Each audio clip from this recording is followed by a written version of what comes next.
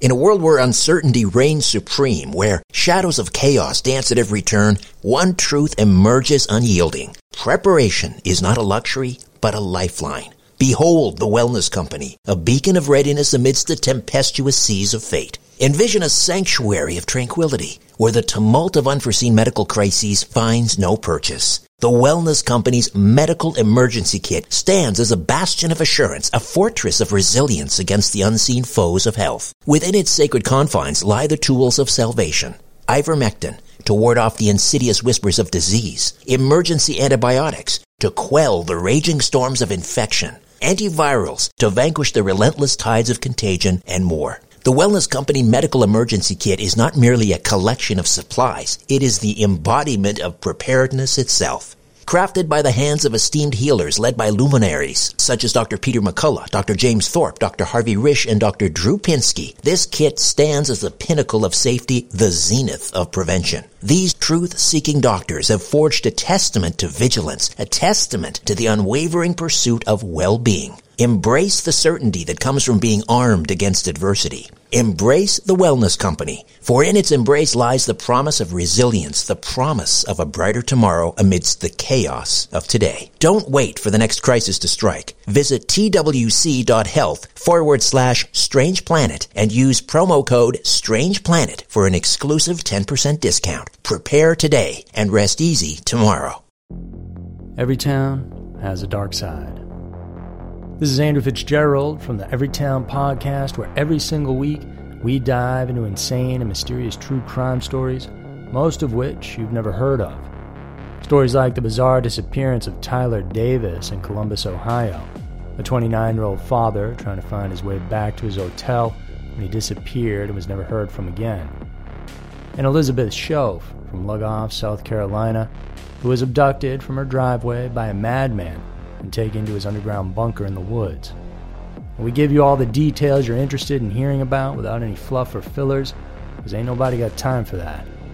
We cover everything from psychopaths to poltergeists, so go check out the Everytown Podcast, because every town, no matter how nice it may seem, has a dark side.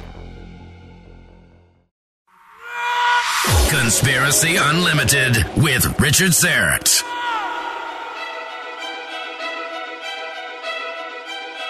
On this episode, my conversation with an occultist and practitioner of ritual and ceremonial magic. Does it have any connection to Satanism? We talk about Satanism, we're really talking about Anton Szandor LaVey. And if we really study his idea of what is Satanism, it's really agnostic atheism. It's really an idea of the self as being all-powerful in this world. And LaVey espoused this whole notion that you are your own God, and this life is all you've got.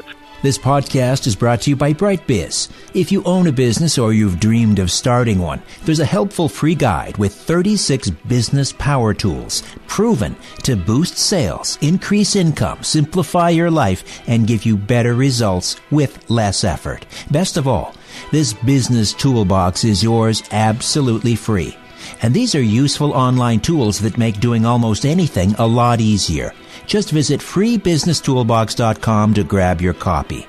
I know there are a lot of websites that offer you a special deal on something, but then they stick you in some recurring program. This isn't like that. There's no hidden thing to try. BrightBiz is giving away this guide free of charge as a means of putting their best foot forward. But all good things must come to an end, so don't wait. Grab your free guide today. Visit freebusinesstoolbox.com. freebusinesstoolbox.com. That's freebusinesstoolbox.com.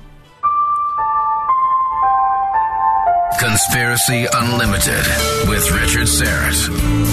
Pursuing the truth wherever it leads. Exposing evil and corruption and the secret machinations of powerful elites.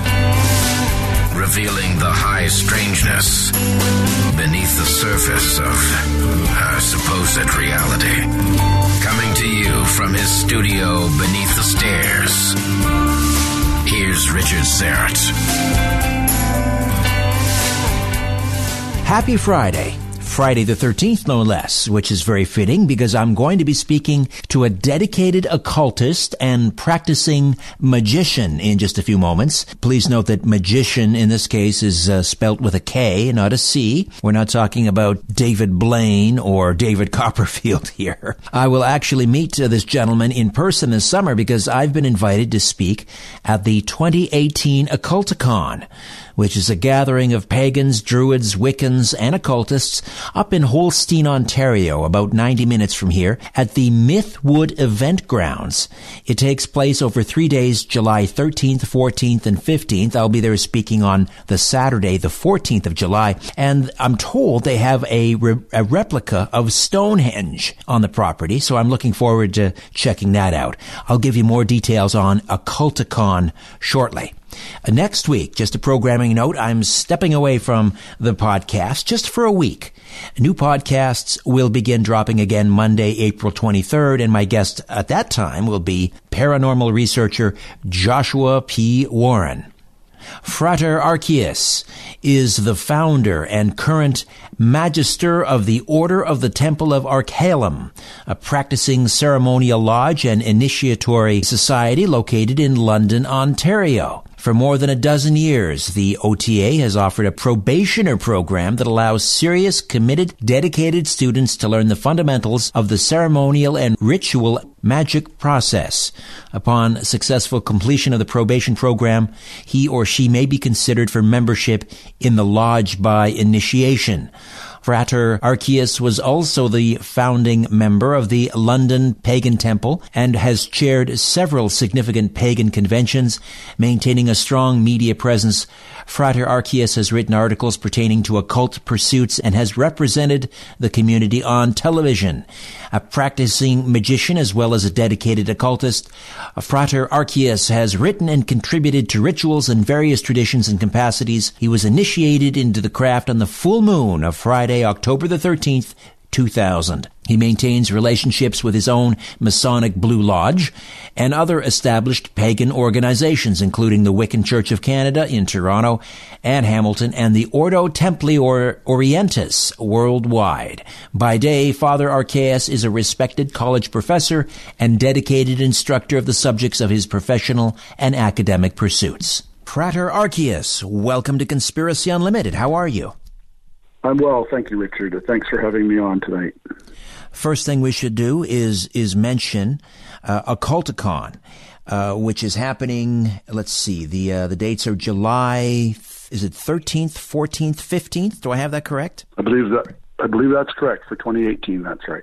July 13, 14, 15, and you're going to be one of the guest speakers. Can you tell us a little bit about Occulticon? I'll be appearing there as a special guest as well, and great. I guess it's about an hour and a half from where I'm sitting here, just north of Toronto, in Holstein, Ontario. But what else can you tell us about Occulticon? Well, it is held at the most magical place in Ontario. It's held at Mythwood Campground. And the people at Mythwood came in, and some of the other people that have shaped this campground have just done amazing things with this place. It's a campground. It's a gathering place. There's a Stonehenge. There's woods with paths and trails, and it's really something that needs to be experienced. It's a great little area, especially for this type of gathering. Now, your name, Frater Archius. What does that mean exactly? Well, frater is a phrase meaning brother, and we tend to address each other in our lodge structure as fraters and sorors. In other words, brothers and sisters. And the name Archius is simply a magical name that I've adopted for myself in use when in lodge and when dealing with lodge people and so on and so forth, and also as a persona, which keeps my normal, everyday, mundane vocation separate from my spiritual yearnings. Sure. And you are current Magister of the Order of the Temple of Archalum, is that correct? Archalum? That's correct. And yes. What is the Order of the Temple of Archalum? We're a ceremonial magic lodge, and we practice both ceremonial and ritual magic in the Western esoteric tradition. We've been established for 15 years now, and fundamentally we're practicing people who are seeking esoteric spiritual development without dogma or religion. But could one be a practicing, let's say, a Catholic and also belong to the lodge, or could one be a Buddhist and belong to the lodge, or does it have a sort of a spiritual tradition all its own? Well, I'm so glad you asked that. And the answer to the question is yes, you absolutely can be a Christian practicing magician, or a Catholic practicing magician, or a Buddhist. And we have people who are members of our lodge that follow, for example, a Judeo-Christian path, and yet are still very interested in the teachings and the processes of ceremonial and ritual magic.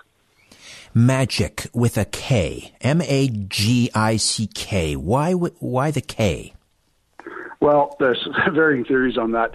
Some say that it was an Aleister Crowley invention to just differentiate from the sort of magic that you would expect to see from David Copperfield, for example, or David Blaine, or one of these magicians who are practicing a performance art in the form of trickery. Magic with a K refers more to what essentially Aleister Crowley called the science and art of causing change to occur in conformity with will. And do you sort of look to Aleister Crowley for, I guess, to inform your lodge's traditions and so forth? That's a great question. We have absolutely unabashedly begged, borrowed, and stolen from traditions right through what we consider the Western esoteric set of traditions. So we have aspects within our lodge of subscribing to Hermetic theory and philosophy. We employ Kabbalistic teachings. We use the Tree of Life, for example, as a metaphor for creation of the universe, or creation in the universe. We use the Kabbalistic worlds as a metaphor for levels of consciousness. We have borrowed and adopted various rites and rituals from the Golden Dawn tradition. We have borrowed rites and processes from the Order of the Temple of Astarte in California, which is Poke Runyon's group. We follow some OTO and Thelemic teachings of Aleister Crowley, and we have unabashedly put together our own little thing, but using what was out there, what was available. We decided there's no reason to reinvent the wheel, per se. We just have to maybe change some of the spokes. And what is ritual magic? Another great question. Now, ritual magic, as it differs from ceremonial magic, is basically a practice of essentially self-development, but for a specific purpose, with a specific goal in mind. Ceremonial magic, on the other hand, really has more to do with ceremony and honoring an event or honoring a process. So for example, in our lodge, go ahead. We practice minimum 4 times a year together as a group, and those 4 times are ceremonial rituals, surrounding ourselves within the 2 solstices and the 2 equinoxes. So those are our ceremonial practices, and then we have some higher degree ritual practices as well that we engage in. But how is magic with a K? I mean, is it real? How does it influence us? Well, magic is all around us. If you take Aleister Crowley's definition as a good example of a definition of what magic is, then you could consider almost every human act of creation to be an act of magic. If it's utilizing science and art to cause some change in conformity with will, then if we have a notion or a creative idea and we surround it with enough emotion and something is created from that, we have performed an act of magic. And what we're really talking about here, though, is we're really talking about what's going on inside our heads and what's going on inside our minds.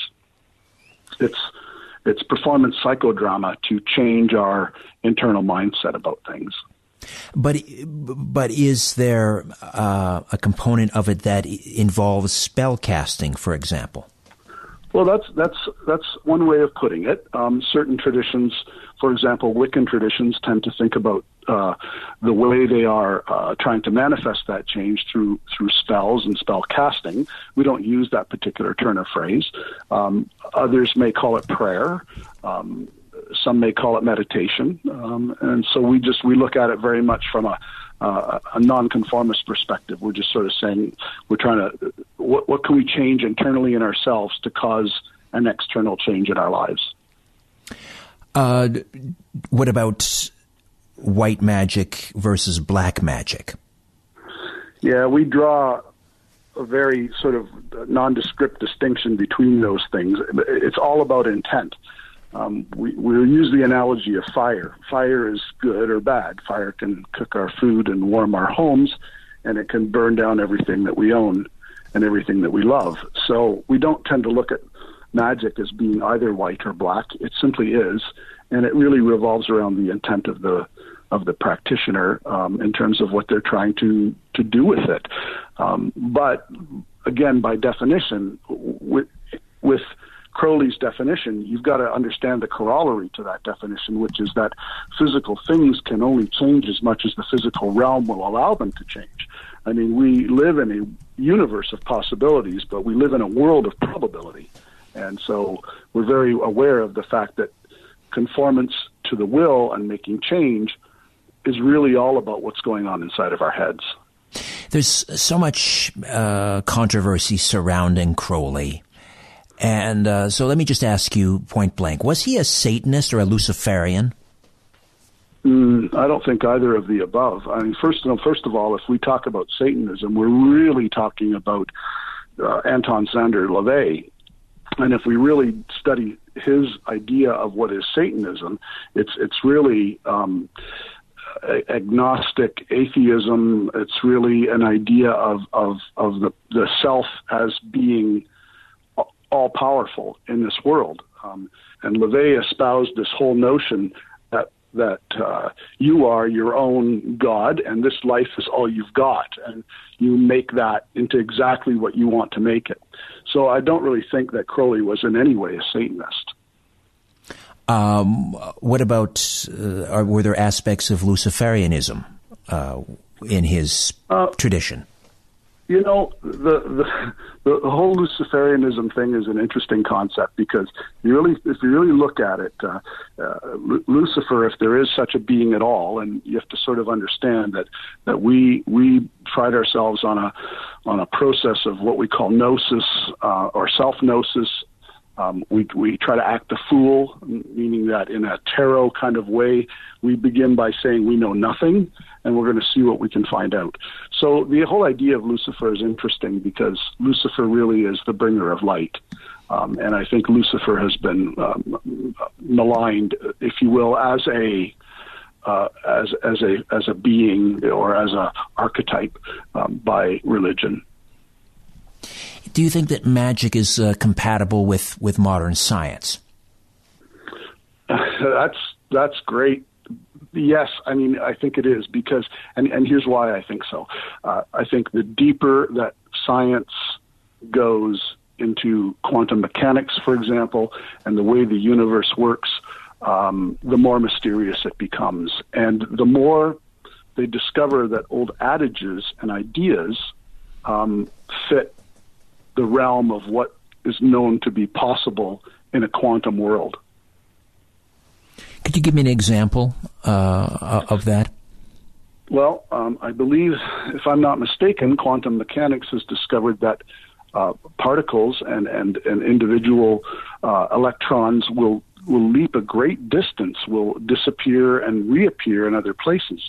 And so communication over long distances is possible. And so if you look at that and you go, well, then telekinesis or any of these communication between people where they're not able to communicate, can that happen? And all of a sudden it becomes within the realm of possibility. Have you witnessed sort of a manifestation that you were describing earlier, where you imagine something in the mind? I mean, obviously, if one can imagine a painting and you can create a painting, but I mean something more perhaps mystical.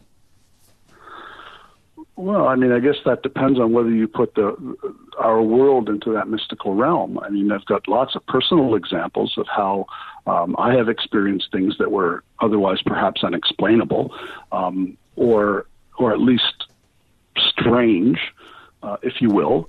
But one of the first things we teach is we teach that you've got to develop a magical mindset. And to develop a magical mindset, a good starting point is to eliminate the concept of coincidence. And as soon as you do that, you start to see the whole world around you as a much more magical place than you would think it was. That's very true. Yeah, one need only pay attention. I've noticed that of late. I mean, skeptics dismiss that, and they say that the human brain or the human mind is designed to find patterns where they may not otherwise exist. We create order. We need to create that. That's, I guess, something that's innate in the human condition, but I'm not necessarily convinced of that. Well, there's a well-known magical law and axiom called the law of attention, and the more evidence one looks for to support a given law or conclusion, the more chances that you're going to find that particular conclusion. So I do believe that the law of attention plays a definite role in developing that magical mindset. As do so many of the other magical laws and axioms that are commonly associated with magical practice, like the law of contagion, for example. A law of contagion, which is a corollary of the law of association, says that once things are in contact, they continue to interact even after separation in the physical realm. Anything once in contact may be used as a witness, or may be used to describe. For example, you and I don't really know each other that well yet. I'm sure we're going to get a chance to do that, but at some point in time, I'm now going to be associated with your show, and you're now going to be associated with my lodge. Right. Okay. So we look to these magical laws and axioms to change our mindset about the reality of the world around us. So getting back to this magical mindset, and you said that you have witnessed strange things that you couldn't otherwise explain. Could you give me some examples of that? Well, sure. I mean, in an everyday sense, and haven't we all done this? Haven't we all, for some reason or another, been thinking about a person or a friend who hasn't talked to us in a while, or who we haven't been in touch with, and then almost suddenly, for no explicable reason, they appear in our lives in some way? Or you're just thinking about somebody and they call you, or I've had friends personally. For example, I had a friend once who was in dire need, could not get in touch with me, and I felt suddenly compelled to call her for no particular reason, just to say hello.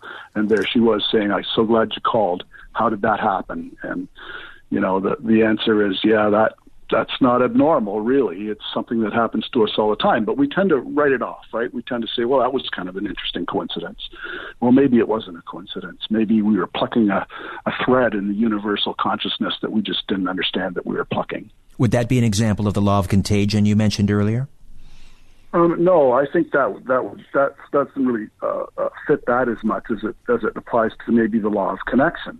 Every action is an energy exchange, so when you have a thought, that thought is transmitted, and whether or not it vibrates at a particular frequency and is picked up by somebody else, for example, that could very well happen, I think. What does your tradition tell you about what happens to us after we die? Do you subscribe to a spirit world?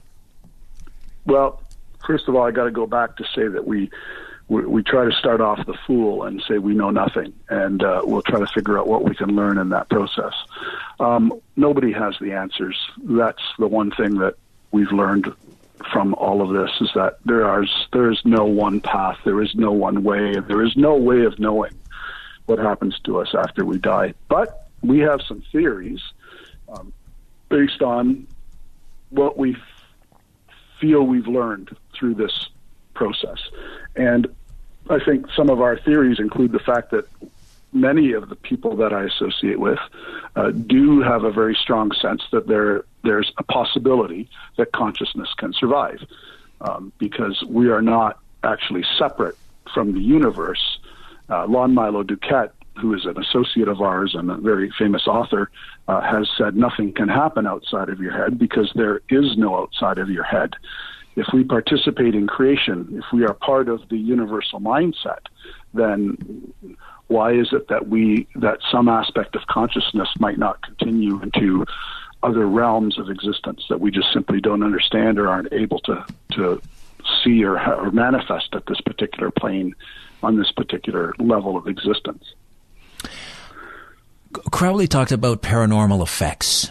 What did he mean by that?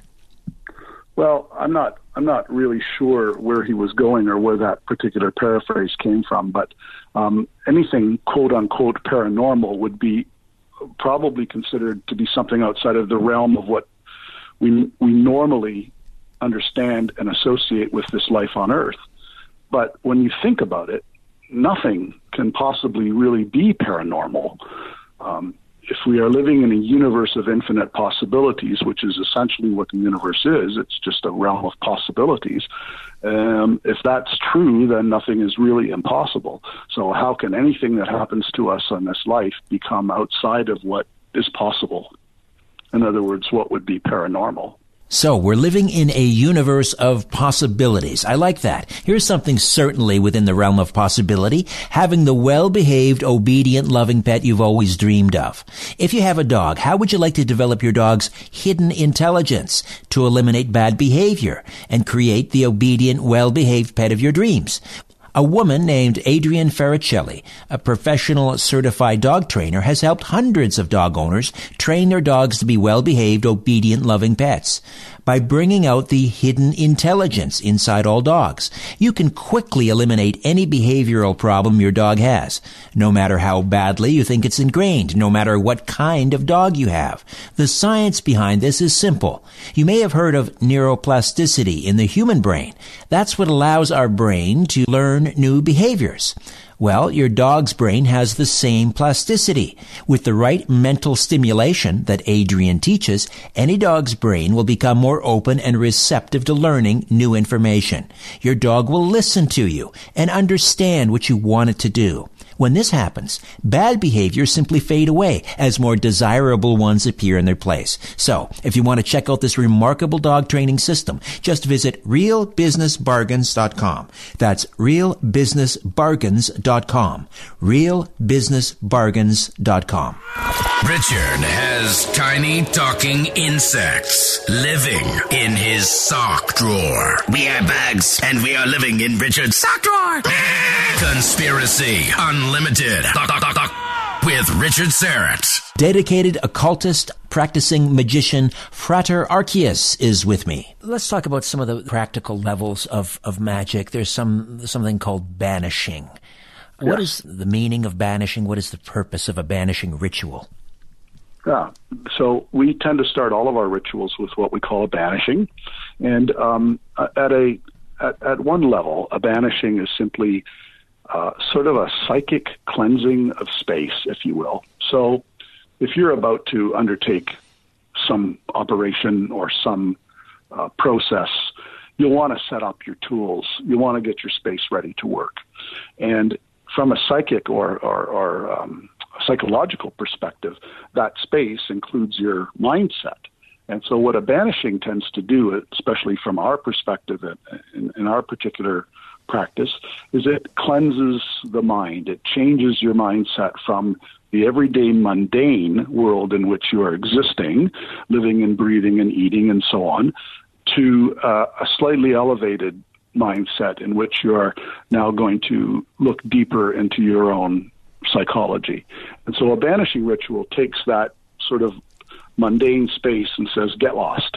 I'm going somewhere else now. I want to be in a different mindset. I want to be in a different space. And so we use the banishing ritual to personify, if you will, that process. To say, we're clearing this space. The space is now empty and void of all other influences, so that so that we can focus directly on our own spiritual growth and development. Oh, does it involve a pentagram? We employ a ritual called a ritual of the pentagram. The ritual of the pentagram is a Golden Dawn construct, and we've modified it to be used in both a banishing and in an invoking process.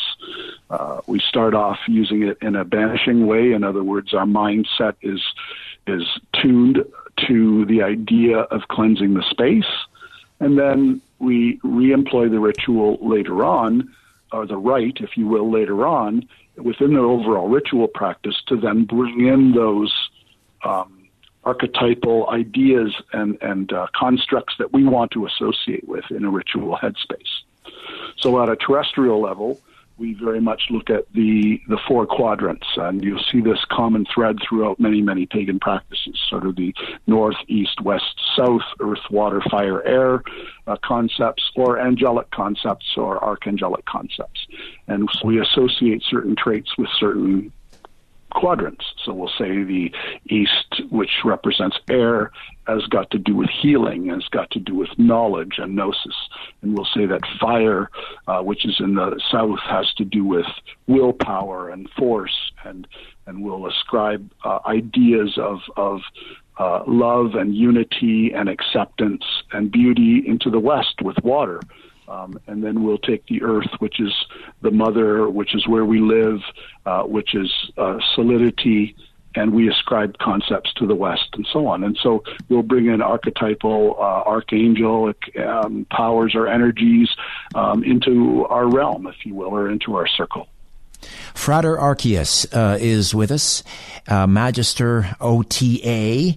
And the OTA order, what is the order again? How do we say that? Order of the Temple of Achalam. Achalam. Order of the Temple of Achalam. And he will be a guest speaker at Occulticon 2018, and I'll be there in attendance as well. July 13th, 14th, and 15th at the Mythwood event grounds up in Holstein, Ontario. And if you want to register, you can go to occulticon.ca. occulticon.ca. occulticon.ca. And again, July 13th, 14th, 15th, Mythwood Event Grounds in Holstein, Ontario. What about purification? We talked about banishing. Let's talk now about purification. Yeah, you're bringing up exactly our ritual construct. We start with the idea of banishing the space. We then go into a process of what we sort of pragmatically call grounding and centering, and we employ a ritual called the Kabbalistic Cross Ritual to do that and get ourselves into that exact mindset. And then we will start to bring in and invoke those energies. But before we do that, we feel that we need to cleanse and purify the space, essentially make ready for the archetypal ideas that we're trying to bring forward into our mindset.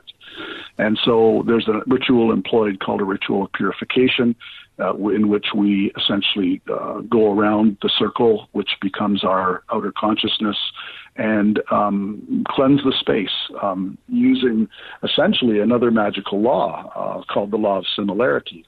So we base our ritual on the law of similarity, which is basically that cause and effect resemble each other. In other words, things that seem alike are alike.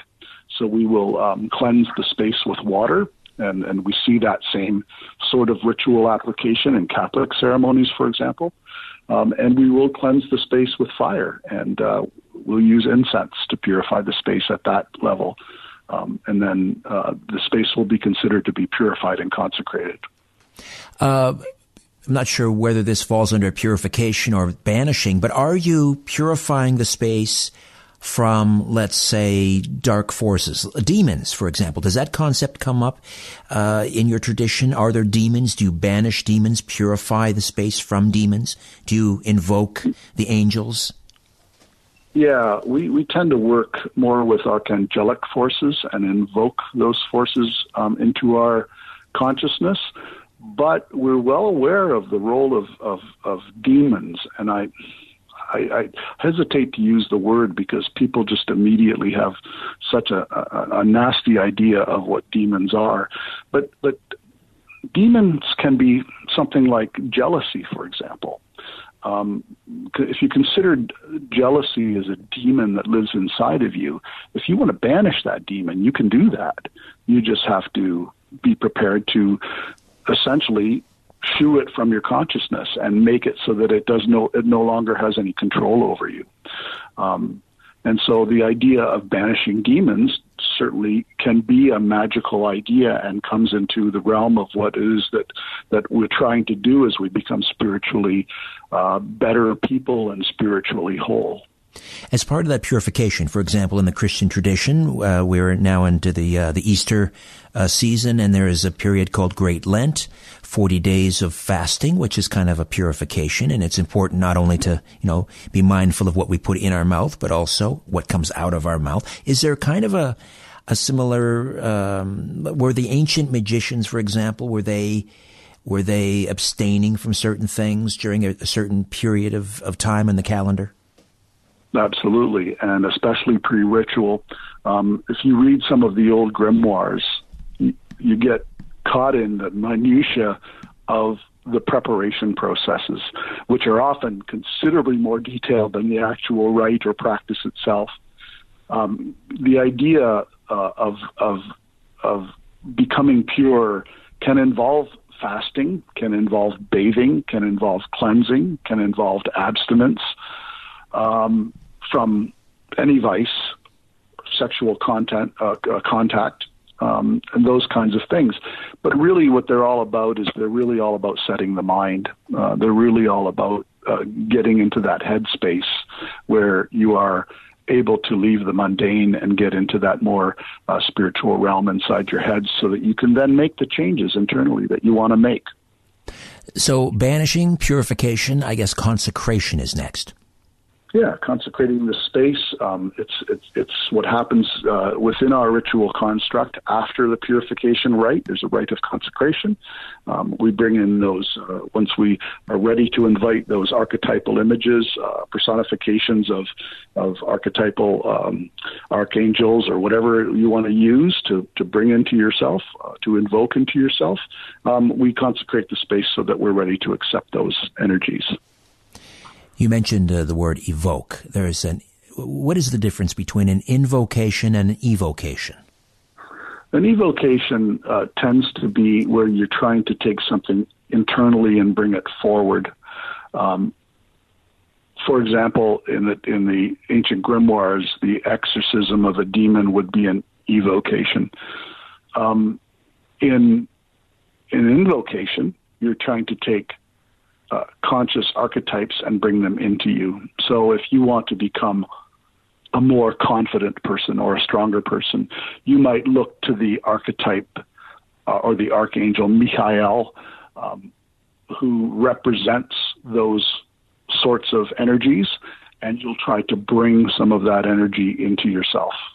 If you're looking to heal, if you are not well and you're looking to heal, you might look to do an invocation of Raphael or those Eastern air cleansing healing forces and bring those into your own consciousness and bring those into yourself. So an invocation, you're bringing spiritual forces in, and evocation, you're taking things and bringing them forward. Does astral travel play a part in your tradition? It doesn't really. I don't think anybody in our tradition would say that that's not possible, and I think that people certainly have experimented with it, but it's not something that we're particularly teaching in our probationer degree program or anything like that, no. Now, here's something interesting that I've just learned, and that is the idea of the Eucharist. We have obviously the Eucharist in the Catholic Church and the Orthodox Church and other places where you take communion and so forth. Mm-hmm. What does the Eucharist mean in your tradition? We have a form of Eucharist celebration, which we call the Magical Eucharist, and in our tradition, we're not cannibalistically eating a body of anybody. We are simply partaking in the sensual experiences of the various archetypes or quadrants. So, for example, in our magical Eucharist, we start with a bit of bread, which represents the concept of earth, or a little bit of bread, maybe even dipped in a bit of salt, which again brings that earthly realm into our bodies. We will then embody the spirit of water in a goblet of wine, and the wine will then be the water. We will experience the scent of the incense and bring some incense around, and everybody experiences that scent of incense or the scent of a rose, for example. We often use a rose to get that sensual experience through the nose. And then we bring around a bowl of fire, and we experience the heat and the warmth of that fire. And those four fundamental ideas in our tradition form what we call the magical Eucharist. So we are bringing those things into our bodies, but we're not necessarily ascribing them to a particular idea. We're just saying, let's experience this bread of the earth. Let's experience the wine of the water, or the water of the wine. Let's experience the smell of the rose or the incense, and let's feel the warmth of the fire. How closely is your tradition related to the Wiccan religion or Druids, the Druidisms? We have a lot of crossovers in terms of not only the way we practice, but also the whole idea of the four terrestrial quadrants and so on and so forth. Plus, our tradition has a very close association with others, so we are very aligned with the Wiccan Church of Canada. Both Richard and Tamara James are personal friends, and we've helped them, and we've worked with them, and they've certainly helped us and worked with us to form our traditions. We've looked at them as being the elders in the community, for example, and we've learned from them. And we cooperate with each other. So every once in a while, we'll go to, say, the Hamilton Temple of the Wiccan Church of Canada, and we'll do a ritual presentation, or we will do some form of education or something like that. And our Druid connection goes through John Michael Greer. John Michael Greer is an honorary third-degree member of our lodge, and John, of course, was probably I think he was the Archdruid for North America up until a few years ago. And we have a close association with those respected traditions as well. What are you going to be speaking about at Occulticon? This year, I plan to revolve my talk around the importance of the ritual process, applications of ritual for spiritual growth. And so I hope to examine for the short period of time that I'll have why ritual is important to us, what the processes of ritual are, how to apply them to your own life, and how to apply ritual to make your life better, become more enlightened, and become more connected with spirit. And what day are you speaking? Oh, I have no idea, Richard. I've not been given a schedule yet, so all right. I don't really know. But you'll be there the full 3 days, July 13th, 14th, 15th? We plan to be there the full 3 days, as we understand it. Cayman would like our lodge to be present again. Last year, we actually took care of the main ritual for the event. We had 75 people in circle, which was really something, especially around this magical Stonehenge, and we did a little initiatory ritual for everybody. And this year, I don't know what our role is going to be just yet, but we'll find out as Occulticon continues to develop its workshops and guests, and I'll find out when I'm speaking. I don't really know the time or the day yet. July 13th, 14th, 15th, Mythwood Event Grounds. That's up in Holstein, Ontario, which I'm told is about maybe an hour and a half, or maybe closer to an hour from the greater Toronto area. All things curious, all things occult, Occulticon 2018, and you can register and see the list of special guests. I'll be there as well. I'll be there on the 14th, which is the Saturday. And again, that's occulticon.ca. Tell me about the Stonehenge replica that's been constructed there. How big is it, and what is its purpose? It's huge. It's huge. If we had everybody standing around the outer part of the circle, everybody would have been pretty spaced out. So if you can imagine 75 people standing in a circle, it's huge. As I understand it, it's oriented very much like Stonehenge would be in England. It has a very huge center rock, which we employed as an altar. And the space itself just is very, very healing. It feels very, very good there. They've done there's a lot of energy that's gone into it. And I think you can feel that energy when you go there and you stand in that circle. I hope that whoever ends up doing the main ritual for this event takes advantage of that amazing space. How are those rocks put in place? Did they use a crane? But that's a great question. I don't know. They must have used heavy equipment because the stones are quite big. That'll be a great question for Cayman if he gets to be a guest on one of your shows, Richard. Absolutely. And how does one infuse this energy into Stonehenge? Is it built on a ley line, do we know, or is it simply the energy is in the stone itself? Well, I don't know whether it's built on a ley line, to be honest with you, Richard, but I can tell you that from personal experience, having been there and having been in a circle with 75 people standing around, there was a lot of energy there, and it's just a magical place. You go there and you just feel such calm and such beauty, and you realize the people that are working on this place are really, really intent on making this a magical place and making it a place of calm serenity and learning. It's just amazing.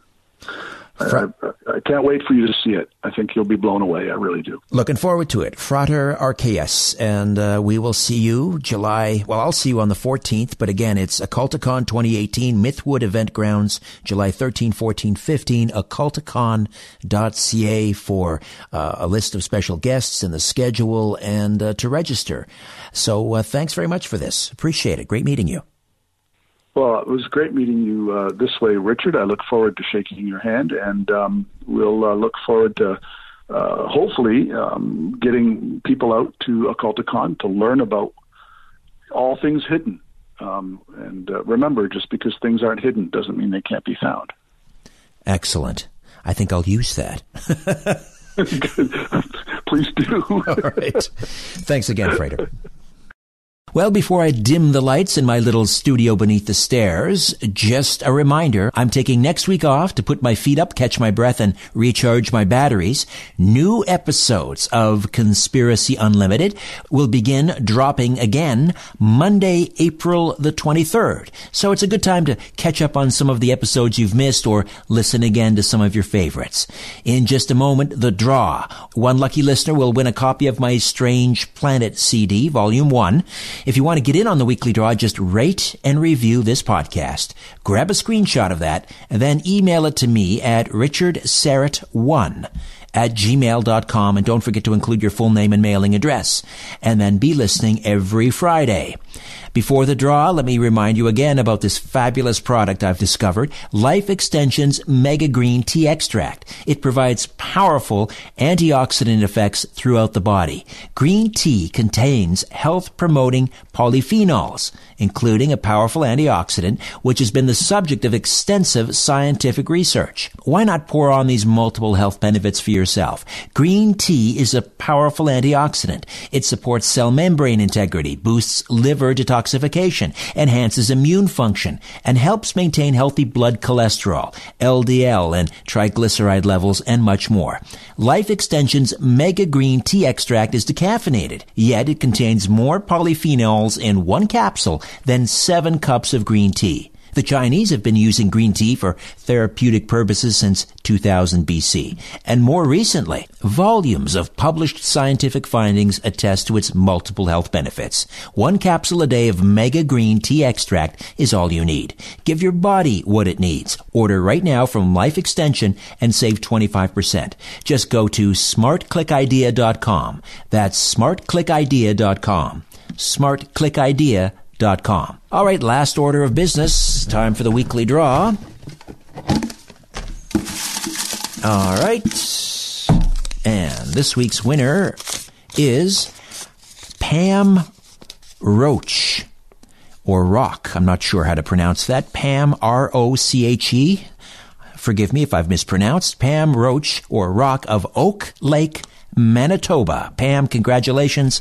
And your copy of Strange Planet Volume 1 will go out in the post first thing Monday morning. Back with a brand new episode Monday, April the 23rd with paranormal researcher Joshua P. Warren. Until next time, I'm Richard Serrett. So long for now. A new Conspiracy Unlimited with Richard Serrett drops every Monday, Wednesday, and Friday at conspiracyunlimitedpodcast.com. Blow your mind. That is all for now. Oh, and remember to share and give a 5-star review because we have huge egos and need love. We're like cats. We need constant petting.